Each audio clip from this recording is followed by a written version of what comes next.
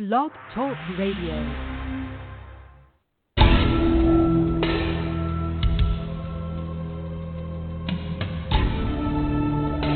You are now listening to True Murder, the most shocking killers in true crime history, and the authors that have written about them. Gacy, Bundy, Dahmer, The Night Stalker, BTK. Every week, another fascinating author talking about the most shocking and infamous killers in true crime history. True Murder, with your host, journalist and author, Dan Zupansky.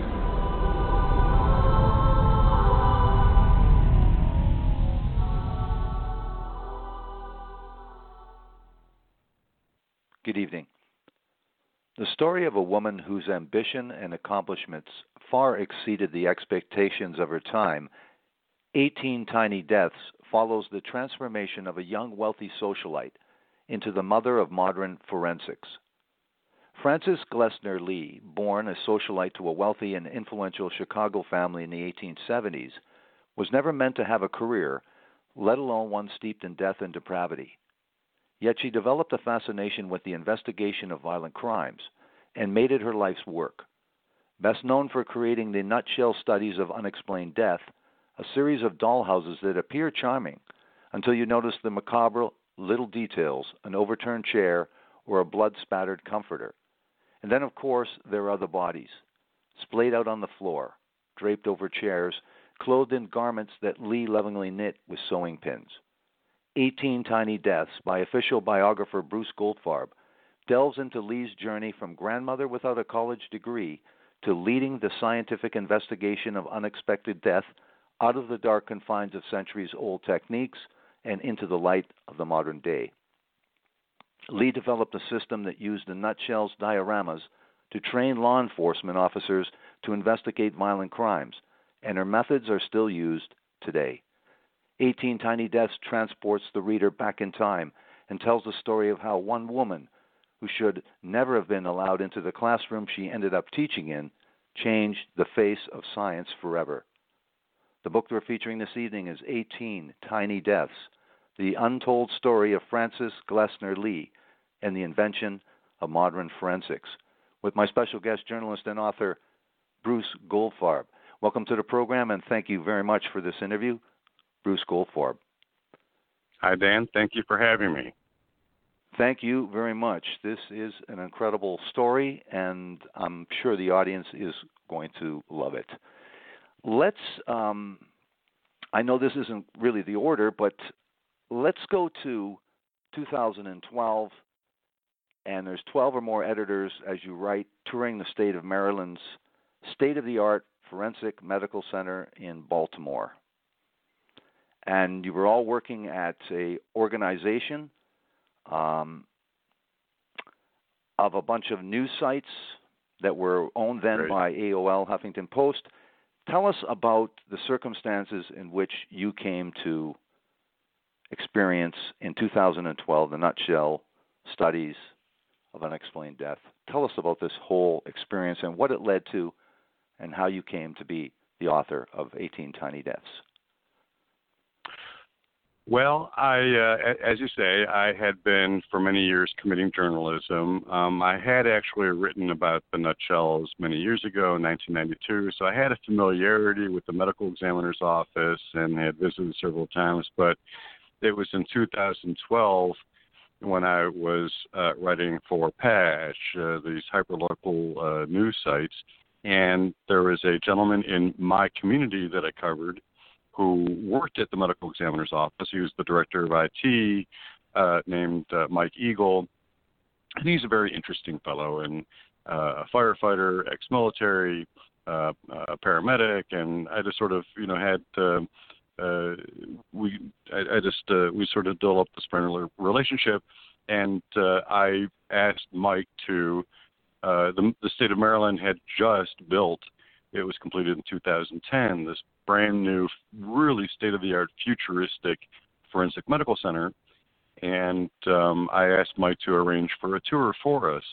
And so we did, and we looked around, and they have this gorgeous, brightly lit autopsy suites and a whole biosafety suite and the laboratories, and we saw the We were in the training facility for forensic investigators that was donated by Patricia Cornwell, the novelist, and this is basically a studio apartment where death scenes are staged for training purposes.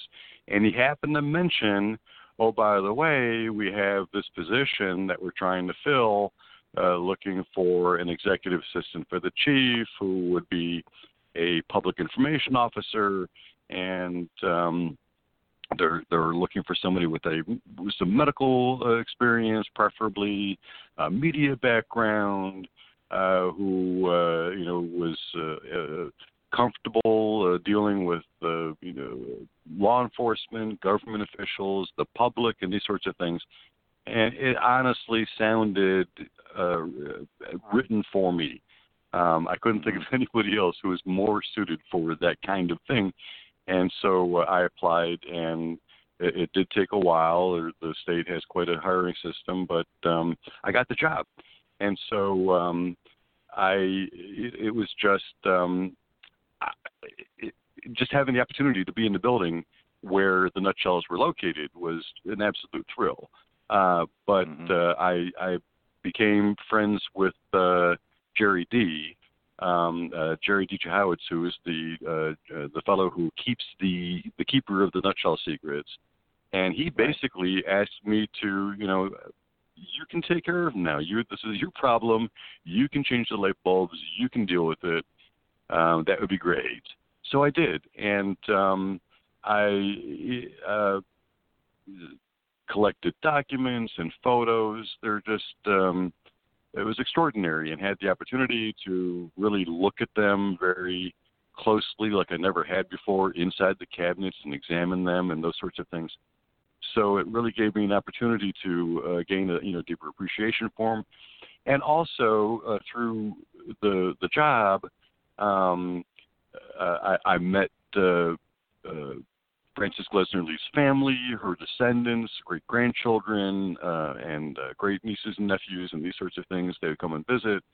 And most importantly, I met William Tyre, who is the director and curator of the Glessner House in Chicago, which is now a museum. And, people they'd visit, they're just fascinated by the Nutshells, and they would ask, is there a biography? How can I learn about her? And there wasn't one. And so, Bill and I had talked about how unfortunate it was that there's so much misinformation about her online and in print. And so it became really obvious that somebody would have to write a biography. It hadn't been done. And I was in a position, I sort of had a bigger picture, not only, had a sense of who she was, but how she fit into the whole issue of forensic death investigation. So that's how I got pushed in that direction. As you write in the book, and this is very important, obviously, let's go back in history and explain the coroner system itself, that was in its origins and its practical application in the United States. Take us back. Well, the coroner system, the coroner, the sheriff, the constable, and the justice of the peace, these are all officials that are actually holdovers from the Middle Ages. They date from the medieval England, the 1200s, 1300s, and the coroner in particular was the royal, the judicial officer, judicial representative for the crown, the monarchy.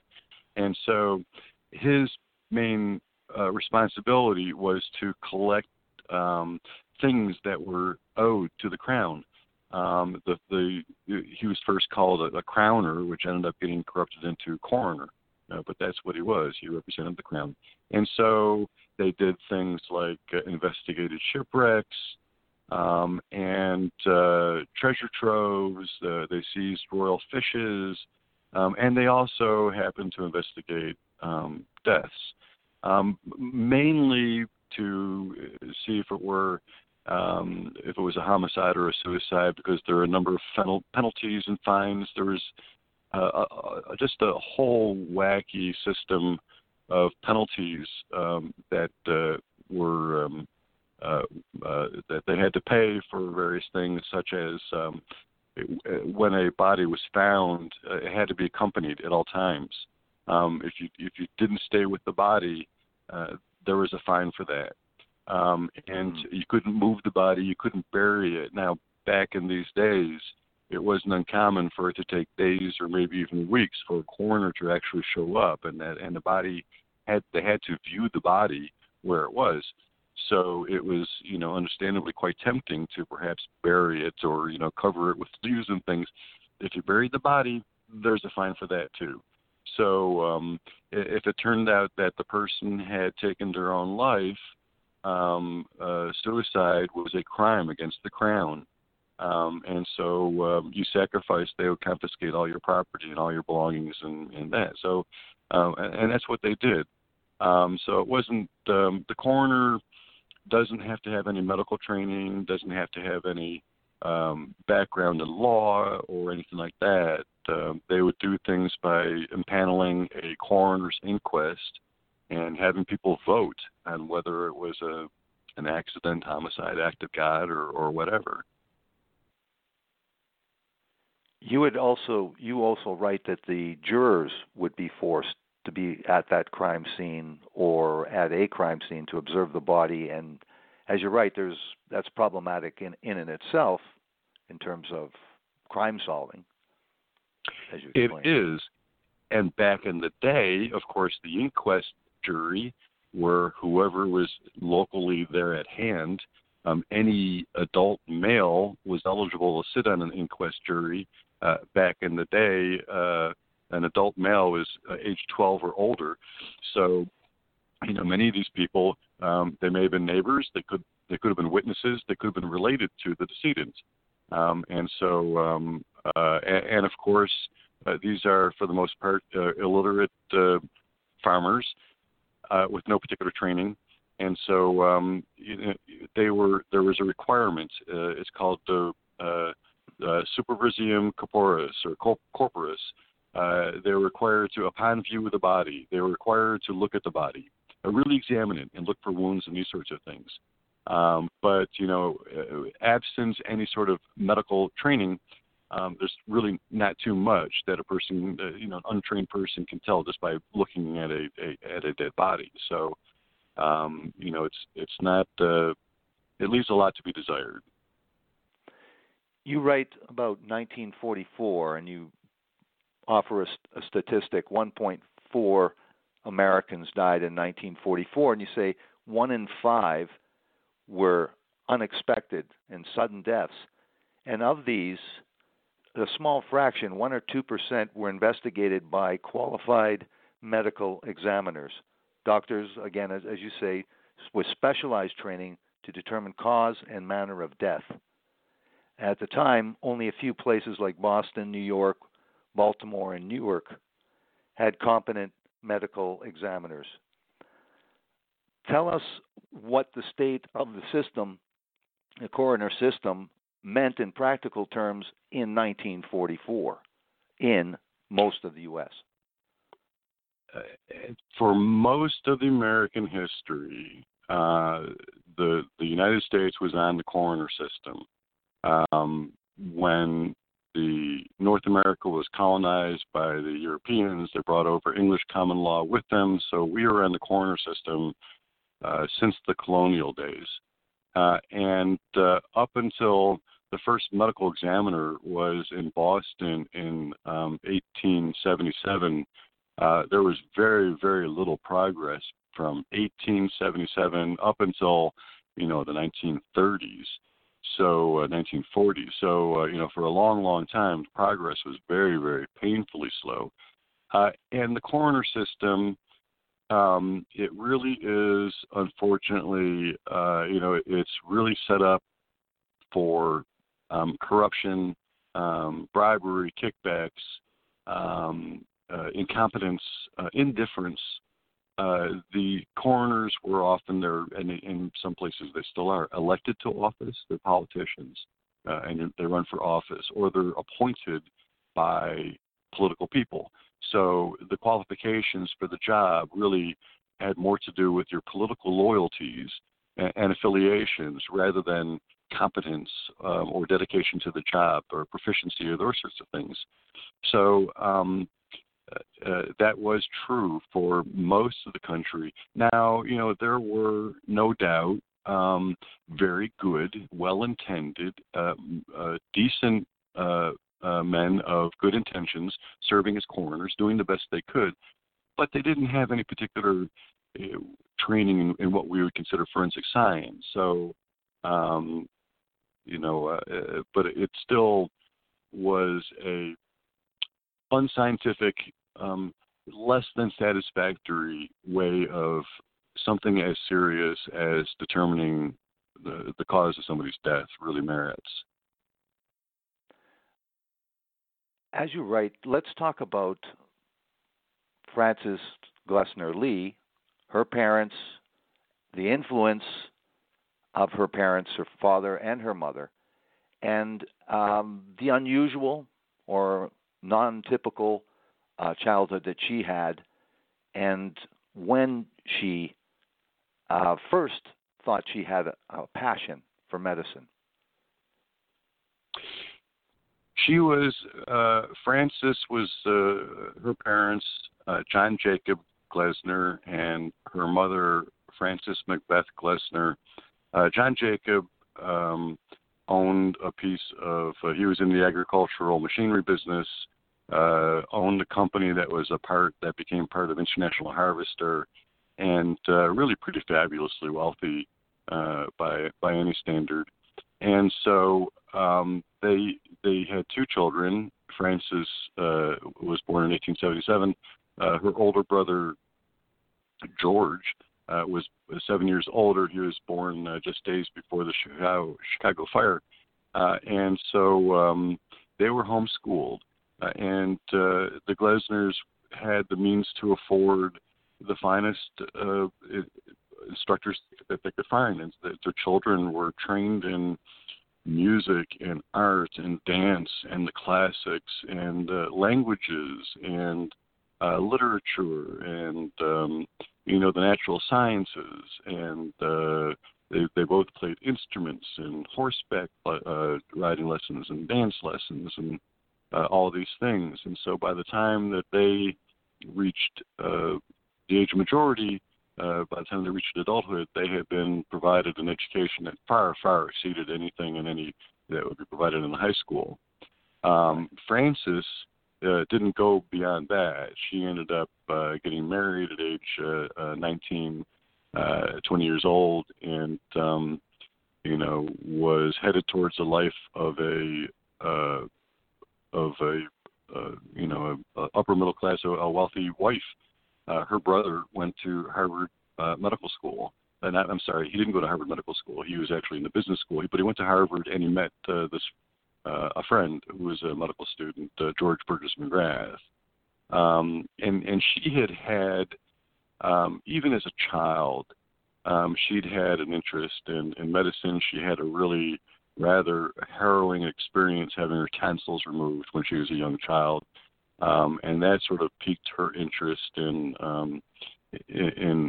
medical care. She went with her doctor, the country doctor, up in New Hampshire on his rounds, attending to people and those sorts of things.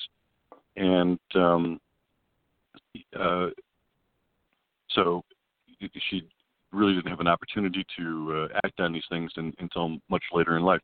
There is a story that you read online that she was forbidden from going to college by her parents and these sorts of things, which is absolutely not true. There was only one place that she wanted to go to school, and that was Harvard Medical School that she would have. It was Harvard or nothing. They were a Harvard family. And her husband went there, Blewett Lee, and her brother went to Harvard, and George McGrath went to Harvard, and even H.H. Richardson, who was the architect of their Chicago home, he was a Harvard guy. So they were a Harvard family, and Harvard did not admit women until 1945. So that was out of the question. So she missed her chance. She was married, as you say, to this Blewett Lee, but she tired of the marriage, or it didn't work out in her mind and was unfulfilling, as you write. And so that led her to indulge, we'll say, or explore her artistic passions and interests. The family was very interested in art, but especially interested in music and the symphony in Chicago. Tell us what she does in terms of the interest in those regards. Well, her mother, Frances Macbeth, was an amazing, remarkable woman. She was a silversmith. She was a very talented seamstress. And she taught Frances from the earliest childhood in all sorts of needlework, sewing, knitting, crochet, and these sorts of things. And so it was like second nature to her. The whole family, Frances, she made her own clothes and these sorts of things as an adult. She made her clothes for her children, and they were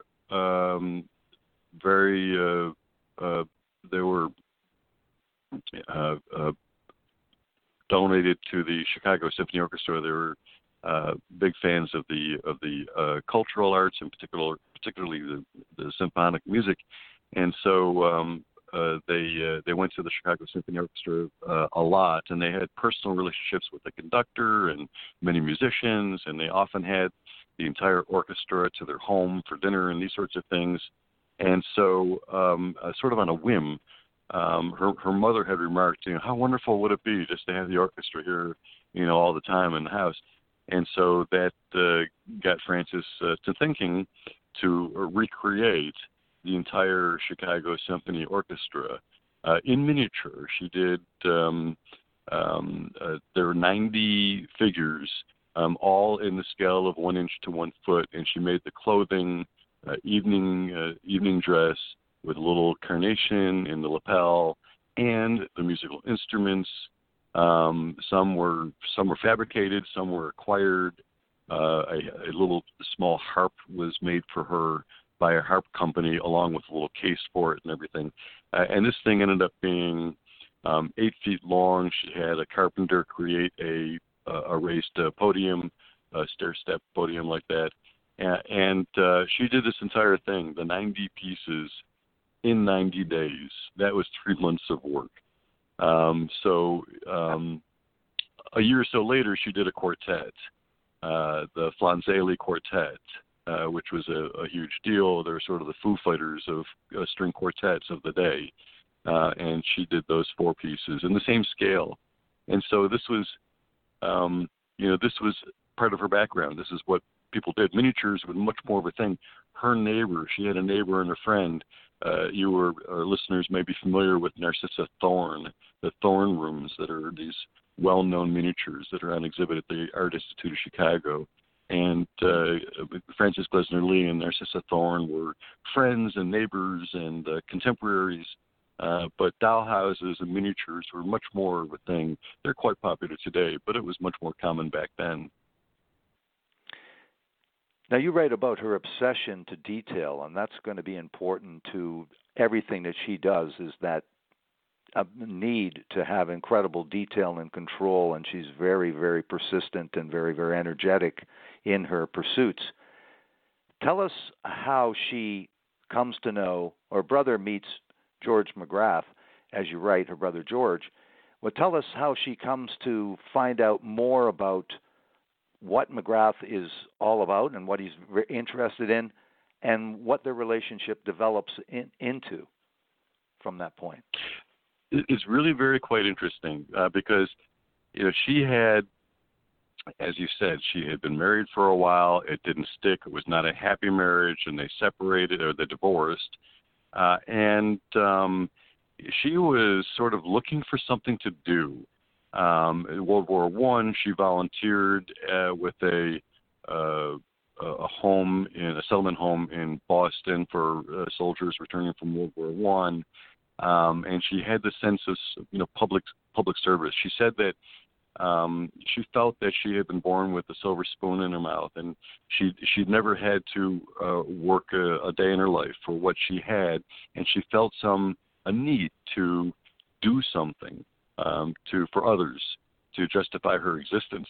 And through the 1920s, she operated an antique shop with her daughter. But by 1929, she was really at a deep point in her life. Her daughter, she closed up the antique shop. Her daughter got married and weren't doing that any longer. She had some health problems, and her brother had died, her only sibling. And summer of 1929, she was just really in a funk, and she was in the hospital recuperating from a surgical procedure at Phillips House in Boston. And who should be there at the same time, hospitalized, recuperating, was George Burgess McGrath, who unfortunately had cellulitis in both of his hands, a very, very serious condition. And he was being treated for that. And so they just, they're old friends. They hadn't really hung out like that in decades. But they knew each other when she was a teenager, and there she is in middle age, and it's pretty much her dearest friend at that point that she'd known longer than anybody else. And McGrath really seemed to accept Frances in a way that nobody else did. Really sort of got her and appreciated how smart she was and well read she was, and they had all these common interests in music and art and culture and these sorts of things. So no doubt they had some fascinating conversations. But they're recuperating there at Phillips House. And now McGrath was a pathologist, and near as I can tell, he was the first pathologist to be appointed as a medical examiner. So he was actually the first forensic pathologist in Boston in 1907, and he had this reputation as a crime doctor, and he was the medical examiner on at the 1919 Boston molasses disaster, that horrible thing when the tank ruptured and all these people were killed. He was the medical examiner on Sacco and Vanzetti case. He investigated Babe Ruth's first wife. She died under mysterious circumstances, and a few really high-profile cases, Florence Small, and those sorts of things. And so, she was just absolutely fascinating. These were conversations of things of substance. She had been for years going to social events and decorative art society and talking about engraving and these sorts of things, but this was things that really mattered. And she came to realize that nobody was doing this. There was this yawning need for a modern medical model of death investigation, and nobody was doing it. Nobody was filling that need. And it really did turn her mind. That McGrath really planted the seed in her mind that eventually grew into supporting what was then called legal medicine, now called forensic medicine, forensic science. And she spent the rest of her life towards that purpose, to modernize how sudden and unexpected deaths are investigated in the United States.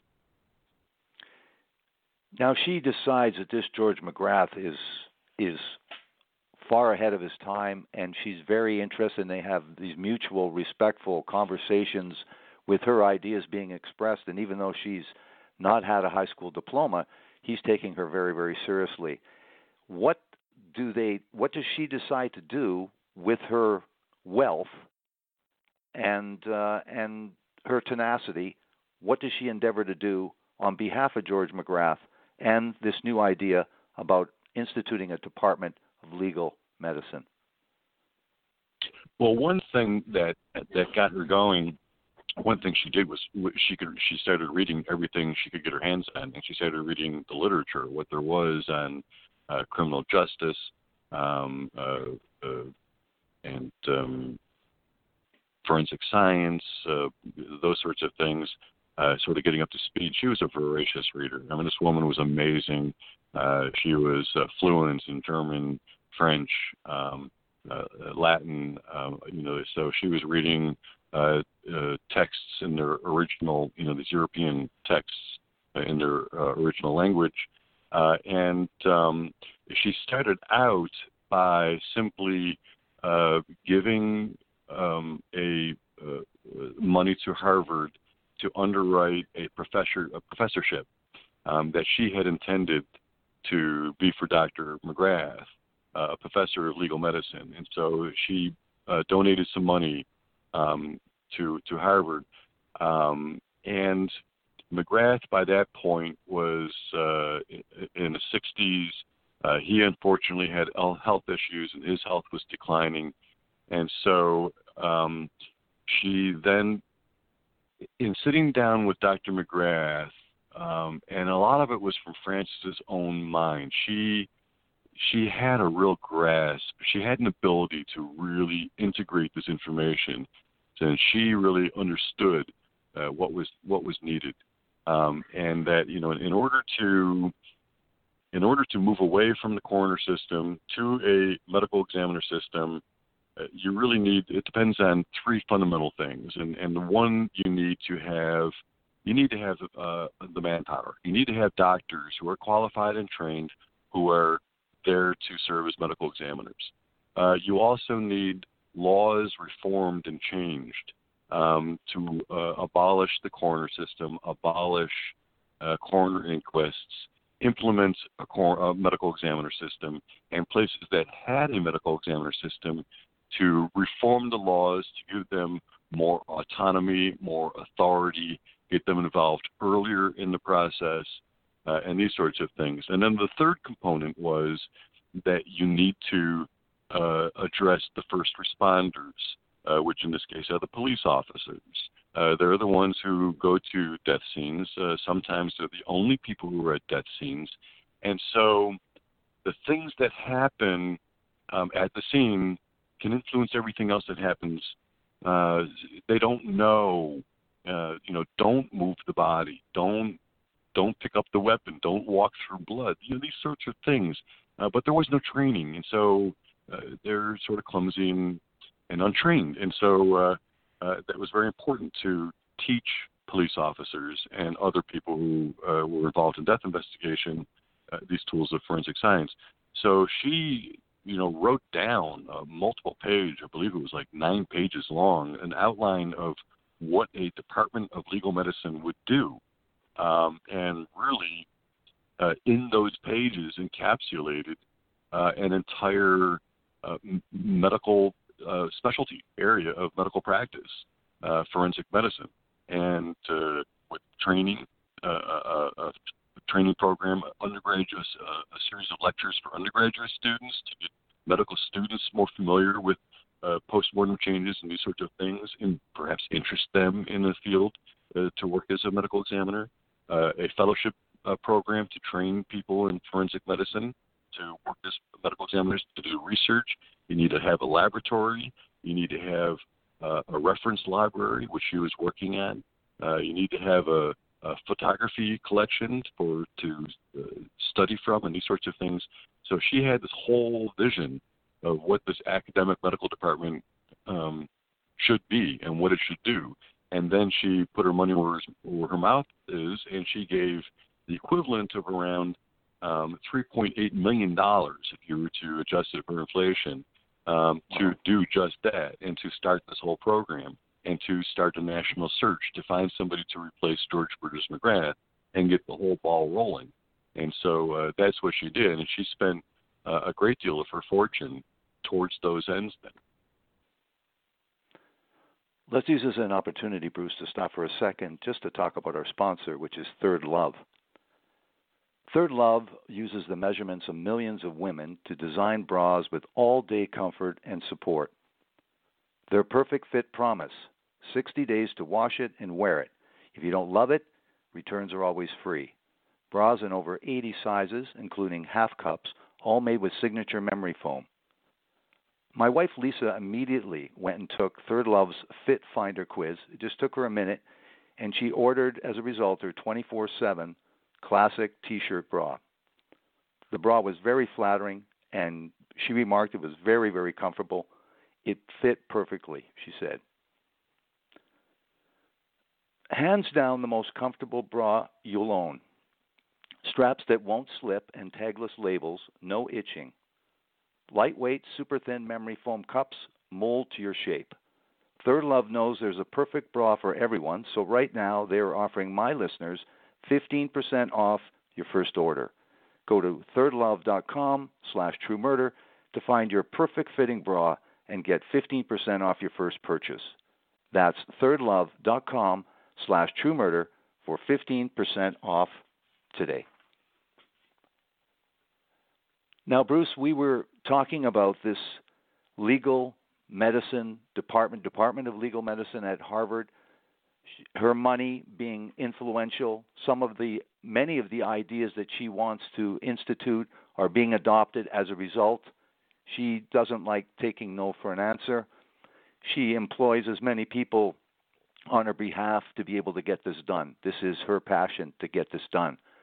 Now, you talked about McGrath being in poor health and there needed to be a replacement.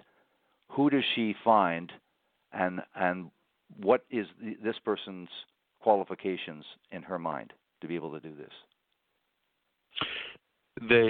She convinced Harvard to put together a committee to do a nationwide search for a candidate. And the problem was that there was, well, for one thing, there was nobody else qualified in the United States, and there was no medical school doing that kind of training to produce a person, another forensic pathologist. And so what they thought to do is to find some very, very bright young pathologists who they could send to Europe for a fellowship, for a 2-year fellowship at the capitals of forensic science in Europe. And they settled on a young doctor at the Pathology Institute in Cleveland, Ohio, affiliated with the Case Western University, and by the name of Alan Moritz. And he was third in line at the Pathology Institute, which had been established by the Rockefeller Foundation as a model of a pathology institute that provided all the hospitals in Cleveland and really served as a model throughout the country, as a European model of an institute. And so he had sort of hit a wall with his career there at the institute, and was rather intrigued by the prospect of doing something entirely new in pathology, although he wasn't really familiar with the area, the legal medicine aspects of pathology. They, through some negotiations, were able to persuade him to uproot his family from Cleveland and come to Boston, and he immediately set off on a fellowship in Europe, went to Edinburgh, all throughout. He went Paris and Egypt, Cairo, all over, and just on the brink of World War II, they had to sort of make a hasty retreat when war broke out, and then he returned and implemented these concepts and McGrath's concepts, and sort of put together this curriculum at Harvard and built the program from the ground up, and began doing these things and training young doctors in forensic medicine and those sorts of things. So Moritz got the whole ball rolling and got it going. Now, the other ways that Francis Glessner Lee believed that to further the interest and the cause itself of this Department of Legal Medicine, she tried and met with all kinds of people to try to forward her ideas. You talk about meeting the Perry Mason author. You talk about filmmakers. Maybe we're jumping ahead a little bit, but tell us some of the pursuits that she did endeavor to try to further this cause. Well, in the 1930s, she visited J. Edgar Hoover, barged her way in, charmed her way in, but she got a meeting with Hoover. Now, Hoover is notoriously unkind to the opinion of women.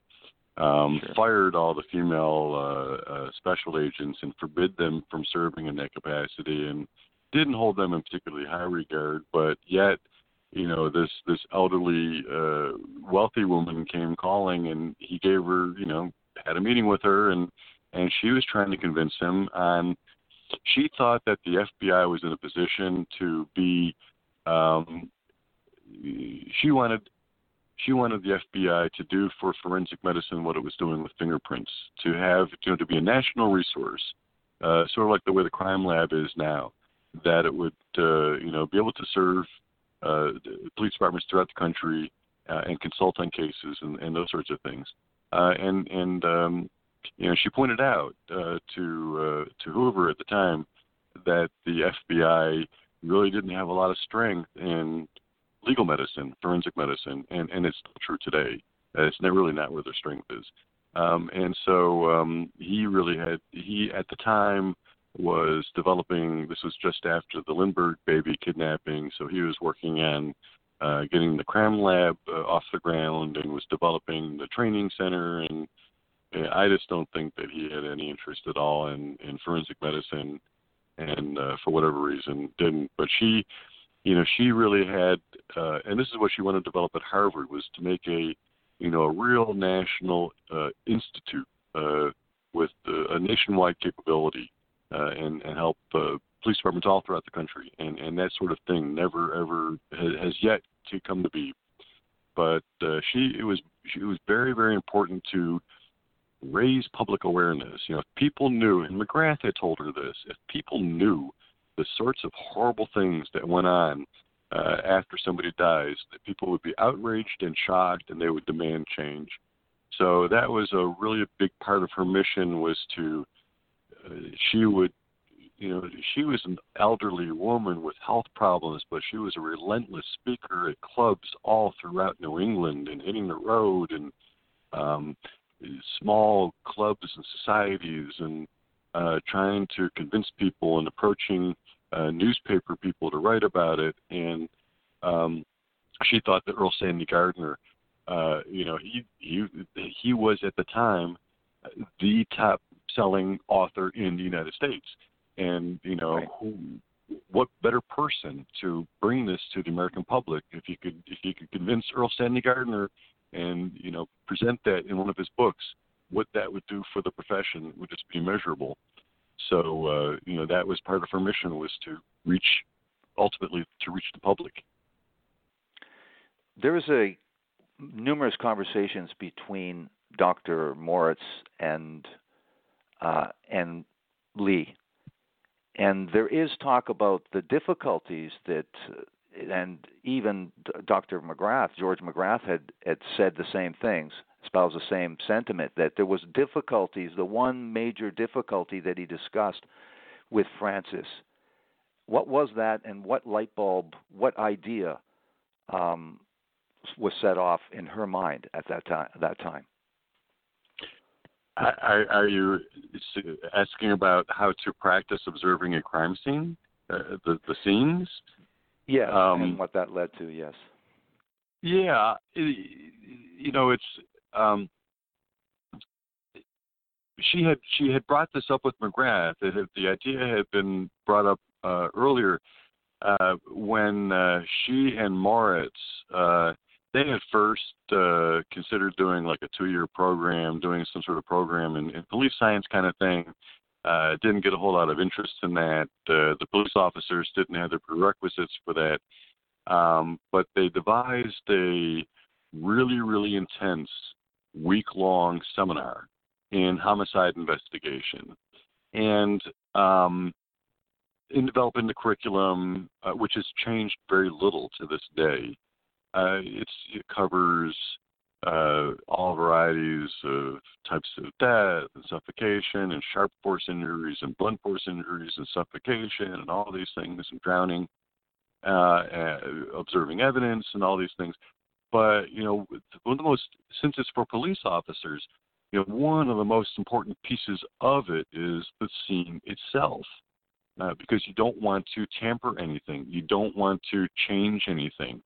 And, Morris sort of he said, well, there's never a crime scene when you need one, and that's also an issue.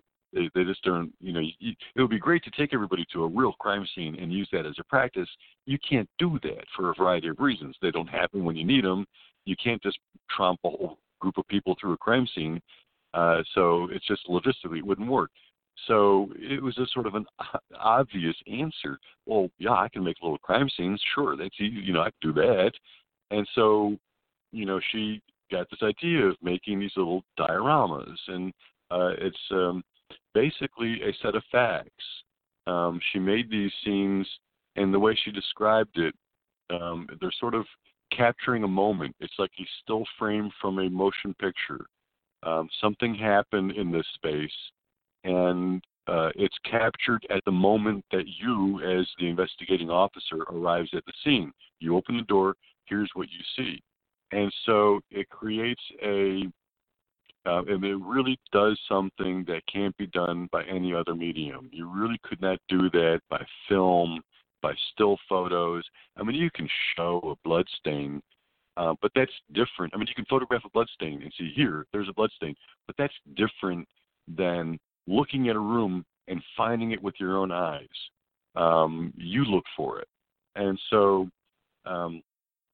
I've talked to many homicide detectives who have been to many crime scenes, and they say that these dioramas they're just about as good as going to a real crime scene. They're so vivified, so detailed, and so realistic. And they do something that you can't do with a real crime scene. You can't go back to a real crime scene and check something, or you have an idea and you've been thinking about it and you want to go see if that was right, and these sorts of things. So these are permanent facts, set of facts, that can be observed from any angle for as long as you want. You're not told what to look at. You have to look at everything. It's overwhelming because you don't know what you're supposed to look at. So you have to examine every little thing. And so it really was a brilliant, inspired solution to this question of how you practice observing. And so she created these dioramas, spent a fortune on them, literally. Each one of them cost roughly what it costs to build a real house. They were anywhere between $3,000 and $6,000 each, which in the 1940s you could easily buy a house for that kind of money. And so she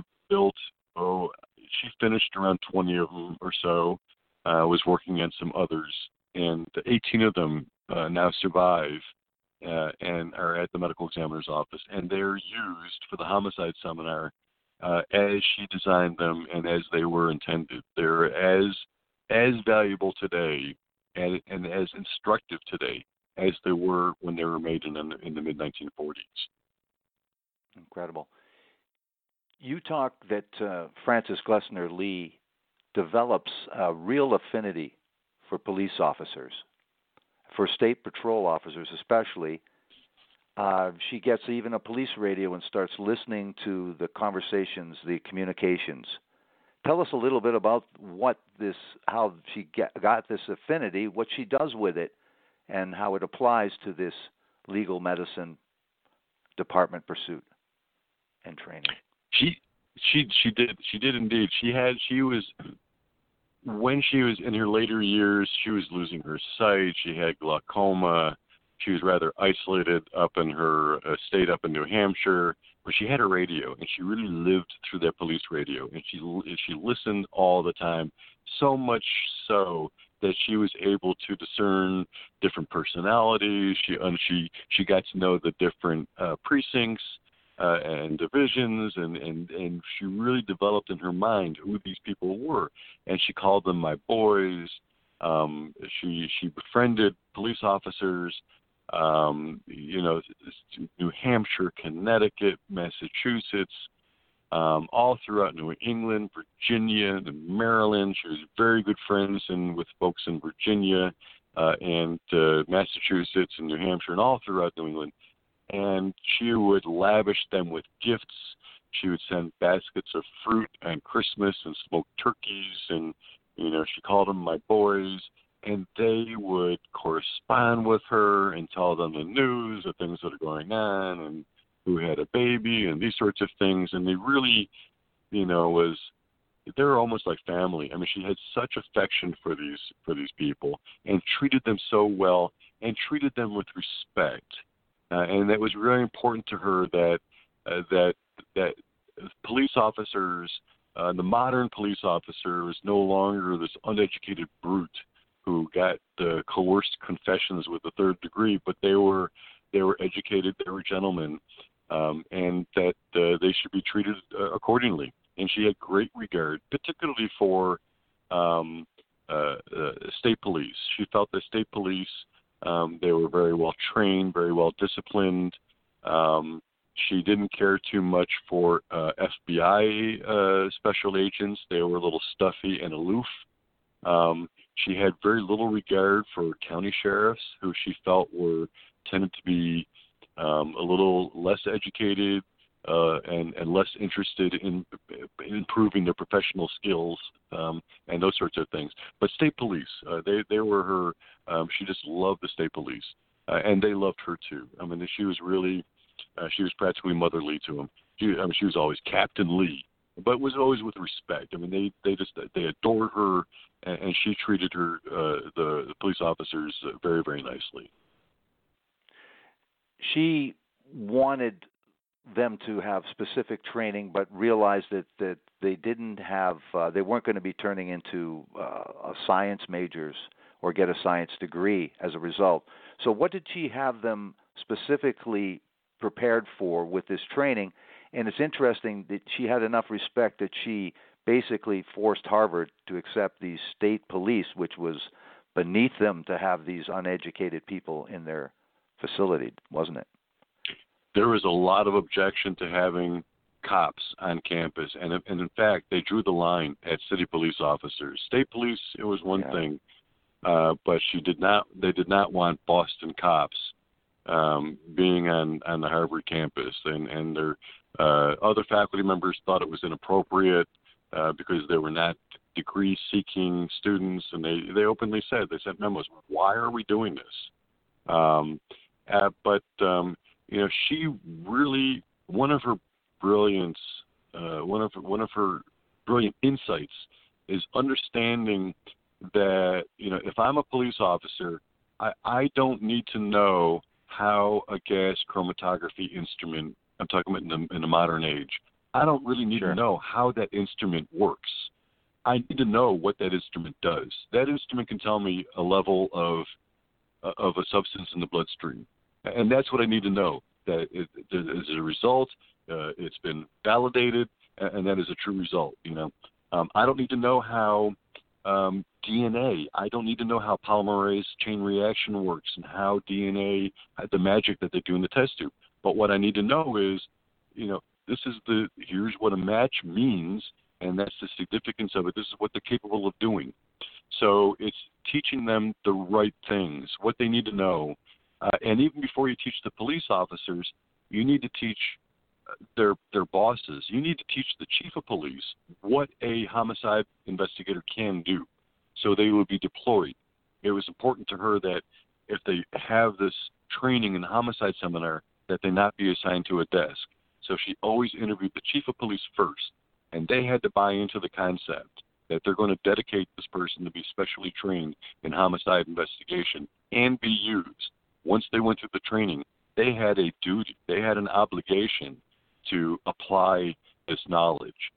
So there are no slackers allowed. But she really focused in on what does this person need to know in order to do their job better. You're not making them scientists. It's not the purpose of it. They don't need to be, but it's knowing what they need to know. And that was really how she focused on, because doctors, they just want to overwhelm you with facts and these sorts of things. They don't need to know all that stuff. So that's what she did, was to prepare them with the skills that they needed to do their jobs better. Now, this looks incredible and super promising, and of course they make inroads in other states with this idea of overturning the coroner system and replacing it with a medical examiner system. But there is trouble at Harvard Moritz has an opportunity to go back to where he wants to go, ideally, and then there's a replacement, a Dr. Ford. Tell us what happens and what direction her dream goes towards eventually. Yeah, Moritz left in 1949, and they're thrown in a quandary again, and Moritz actually recommended Ford for the job. Ford had been he was the medical examiner in the Southern District of Suffolk County, not McGrath's old job, but the one next door, and sort of a known quantity. And initially, his qualifications were beyond question. He was a very good pathologist. He served in the war and had considerable experience with trauma and these sorts of things, which is a large part of forensic pathology. Initially things were promising, but Ford and Francis Glessner Lee were on totally different pages in terms of what they should be doing. Ford apparently didn't have much interest in the day-to-day administration, research, the training parts. He wanted to do autopsies and these sorts of things, but not really. She felt in short order that it was sort of. She said it was morbid. They're not doing anything.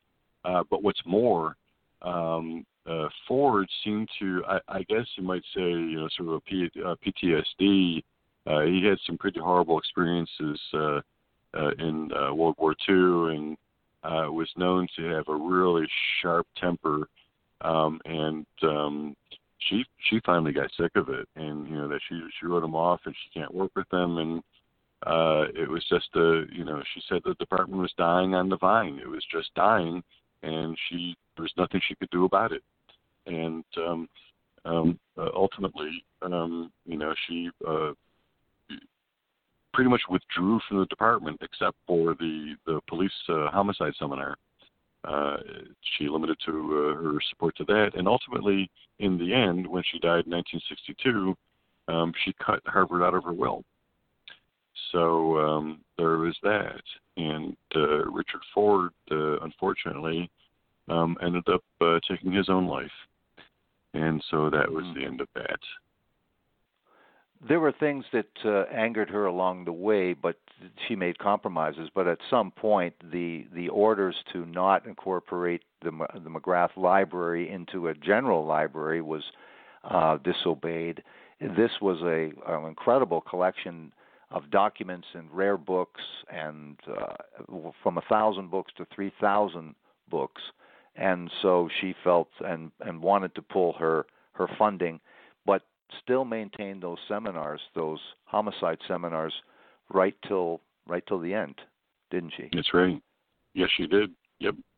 Until right up till months before her death. That's right.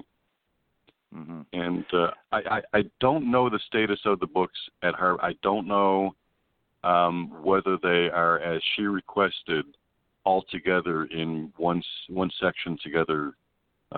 She wanted them kept together as a library. She spent a fortune, but she got some extraordinarily rare documents, and she felt very, very strongly that even if they were subsumed into the medical school library, that they should be together as a collection, as a library. So MGM wanted to make a film, but have Frances as the part of the focus of the film, and she did not want that. She just wanted to further the cause. MGM brought in a screenwriter, and it's interesting for people my age, I guess, and we'd talk about one of the stars was Ricardo Montalban in this movie. Tell us a little bit about this movie. She had an opportunity. She really seized on it, and this was pure Frances Glessner Lee. This is all her. She took the initiative. She had a contact with the publishing industry in New York, who introduced her to the head writer at MGM in Hollywood, and sort of pitched the idea and they were intrigued. This was just after World War II. The tastes in entertainment were changing. People didn't want these sort of idealized fantasy films. They were looking for something that was a little more realistic, and they wanted to do the sort of semi-documentary style of filmmaking. They're looking for subjects, and she pitched this idea of focusing on the medical examiner, and it had never been done before. And I read these internal memos that the crime stories, the detective stories, those are as old as dirt. Have been done, every kind of variation of crime stories, but there had not to date had been a movie that focused on the medical examiner and a forensic death investigation. And so they drafted up a story that actually began the first draft of the treatment, or the story of what was then called Murder at Harvard, focused on Francis Glessner Lee. And there's one of the dioramas, and during one of the homicide seminars, and the camera sort of zooms in on the burned cabin, and it would flash back to the Frederick Small murder that George Burgess McGrath was investigating, and then sort of flashback and tell the story of the legal medicine. And she said, literally, she said, "Write me out. I don't want to be. It's not about me. It's about legal medicine. Focus on legal medicine." There had been other stories. She felt, that she was being used. She was willing to be used, but there were like Saturday Evening Post, Life magazine, a bunch of newspapers, and then they pick up on this story of this kind of quirky grandma who makes these morbid dollhouses kind of thing. And so she was willing to be used that way if it was a hook that got somebody's interest to do a story about legal medicine. But she really, that's enough. It's not about me. Do a story about legal medicine. And so she was written out. And they actually did take an actual case. The victim's name was Irene Perry, and it was one of Alan Moritz's cases. And they used they fictionalized it. They changed some names to protect the innocent, and they worked in forensic anthropology, ballistics, and what was brand new at the time was forensic photography. And Alan Moritz had some familiarity with that, but it was these ripped from the headlines technology, cutting edge stuff. It was the first procedural forensic drama. And so they ended up, Harvard's objection, they didn't want the title being Murder at Harvard. It was unsavory, and they didn't want to have anything to do with that. And the title said they renamed it Mystery Street. And so I don't know why they cast Ricardo Montalban as a Cape Cod sheriff. And he does actually explain his accent in the movie. They had to, but it's really pretty cool. Absolutely. Now, with all this hard work, with all of her inroads into all kinds of areas that would encompass criminal justice, with the police and having this crime scene death investigation as the focus, what were, at the time of her death, what were the inroads in what states, how many states, and overall her huge goal of transforming the U.S. completely from the coroner system to the medical examiner system? How far from that goal did she achieve? Well, the first medical examiner was in Boston in 1877. She started getting involved in 1929, 1930. By then, if I'm not mistaken, there were really only three metropolitan areas: Boston, New York, and Newark, New Jersey. I believe there may have been in some other places. Maryland came along in 1939. So by 1945, I believe New Hampshire had by then. It was then around 10? Was it around 10? It was not a huge number. Today, there's something like, I believe it's 14 states that are medical examiner states. Roughly half the country, as of today, half the country is on the coroner system. Most of the major metropolitan areas, the big cities, tend to have medical examiners, but vast parts of the country, half the population, is still on the coroner system. Very, very little has changed in many places. Now, some of the qualifications in many places, they do require some training. It can be done, depending on how closely one works with a forensic pathologist. You have to wonder about what sort of facilities they have access to and those sorts of things. But it really has not come as far as it really should.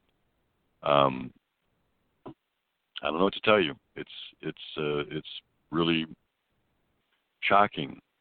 People think they watch a TV show like CSI, and people think that that's what happens when somebody dies under suspicious or sudden circumstances.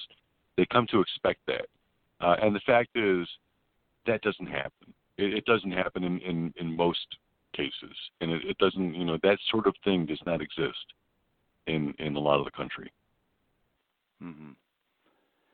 This legacy, though, I have to applaud you. In 18 Tiny Deaths, her entire life, her passion, the goals that she had, the ambitious goals, and her fascinating life has been captured in 18 Tiny Deaths. I know she had all kinds of honorary positions when she did die. She was friends with many, many people, treated many, many people in law enforcement very well, and people that went to these seminars were treated incredibly. It is a fascinating story, 18 Tiny Deaths. The Untold Story of Frances Glessner Lee and the Invention of Modern Forensics. For those people that might want to look at more information, do you have a website or is there a Facebook page for 18 Tiny Deaths? There is, in fact, a Facebook page for 18 Tiny Deaths. They can follow me on Facebook. I'm on Instagram as 18 Tiny Deaths. I do have my own website, brucegoldfarb.com, and I have a calendar of events. I'll be doing some traveling around and appearing here and there. People are welcome to come out and see me. If you'd like to, I've been a lot of interest I've gotten from forensic science, criminal justice classes, those sorts of things, college, universities. If they're interested in, I'd be glad to do presentations, talk with them about that, about Frances or the history of the forensic science. I'm around. Absolutely. Thank you so much. It's been an incredible talk with you about 18 Tiny Deaths and the life of Frances Glessner Lee. Thank you very much. You have a great evening. Good night. Thank you very much. It's been a pleasure talking with you. Thank you. Good night. Good night.